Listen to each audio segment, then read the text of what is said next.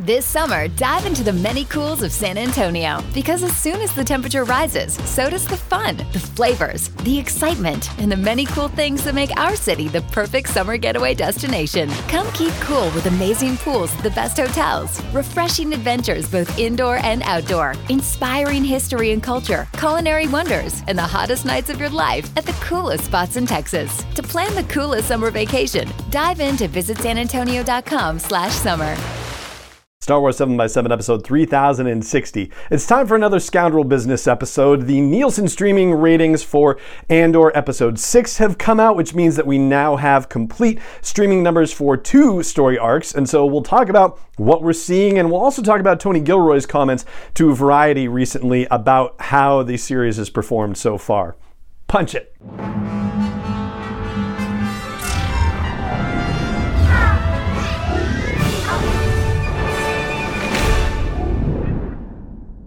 Hey Rebel Rouser, I'm Alan Voivod and this is Star Wars 7x7, your daily dose of Star Wars joy. And thank you so much for joining me for it. So as I said in the previous Scoundrel Business episode that we did, that it just seems like if we really want to get a sense of how the series is performing, then maybe looking at it from a story arc perspective would be the better way to go, and also just so that we're not banging the same drum over and over again as far as the Andor series goes.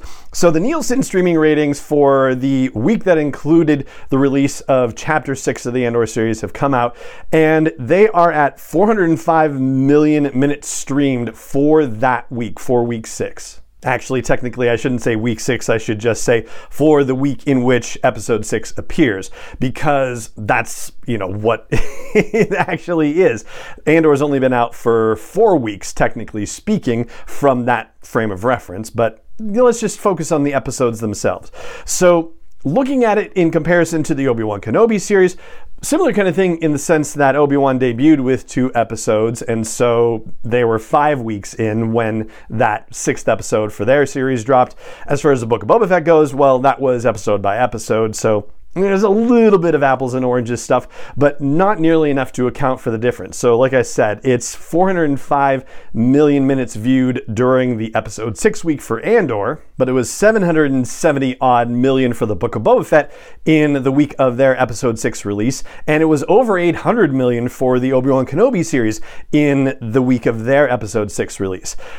Adding to the whole apples and oranges situation is the fact that the episode 6 week for Obi-Wan was the finale and the final showdown between Obi-Wan and Vader. And in the episode 6 week for the Book of Boba Fett, we had Luke Skywalker and Ahsoka Tano showing up in that episode. So yeah, there's definitely a lot to skew the numbers there. But as we've said in previous episodes, you really have to consider the fact that we're talking about different animals entirely. Andor is not a household name compared to The Mandalorian and Grogu and Boba Fett and, of course, Luke Skywalker, and now Ahsoka Tano certainly coming up that ladder as well. And I was just thinking about this in terms of movie releases as well. So as we all know, The Force Awakens made $2 billion plus in box office, whereas Rogue One only made like $1.1 billion in total box office, and The Last Jedi made something like 1 2/3 billion basically, so half again over what Rogue One did. And I think it's fair to say that unless you're a committed Star Wars fan, the first 3 episodes of the Andor series are a little tough to stick with, quite honestly. It's definitely, what people have called a slow burn, but it's very much in line with what a prestige drama kind of situation is going to be. It's definitely a tougher sell, generally speaking. And I think it surprised the folks behind the scenes just as much as it's surprised those of us who are watching the performance and trying to evaluate why things are unfolding the way they are. So Tony Gilroy sat down for an interview with Variety, one of the Hollywood trade publications, and it was a wide-ranging interview, but there was some conversation about the performance of the series so far. And here's what Gilroy said about it. He said, "I'm very pleased with what they did. The they isn't necessarily explained, but it's presumed to be Disney/Lucasfilm in the promotion of things. The materials are great. I think I was surprised. I thought the show would go the other way, that we would have this gigantic, instantaneous audience that would just be everywhere. but that it would take forever for non-Star Wars people or critics or my cohort of friends to get involved in the show.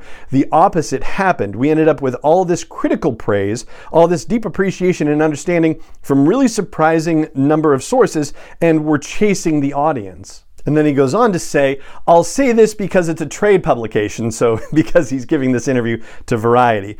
Everybody is trying to pretend that this is business as usual. Quote, oh, there's a comp for this and there's a comp for that, and this is how we do it, unquote. And everybody is faking it. This is an entirely new business. Everybody's trying to figure it out. You have business affairs trying to pretend with streaming that they understand it and how artists should get paid. We're going to have a whole bunch of labor issues that are going to come up because of that. No one's ever launched these aircraft carriers before, these gigantic shows. I mean, our show has a budget, we're tight, but there are shows out there without budgets, really. I mean, there's some things going on out there that are just like, holy crap. And by that, he's implicitly referring to the Lord of the Rings thing on Amazon Prime and House of the Dragon on HBO Max.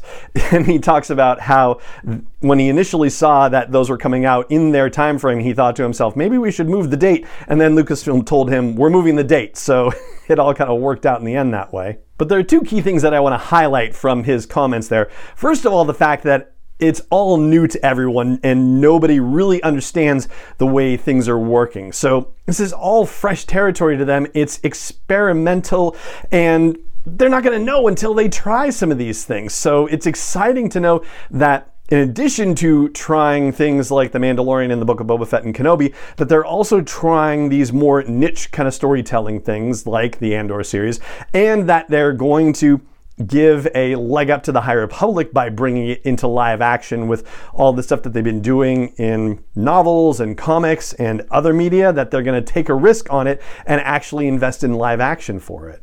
Now, certainly the Ahsoka series that's coming out next year has some brand familiarity, if you will. The character is beloved by Star Wars fans. But Skeleton Crew, which is also slated to come out next year, that is a complete unknown quantity. And we have no idea who might be involved in that from a legacy perspective. In other words, characters that we can grab a hold of in the same way that we can grab a hold of a Baby Yoda lookalike or a Mandalorian or a legacy Jedi.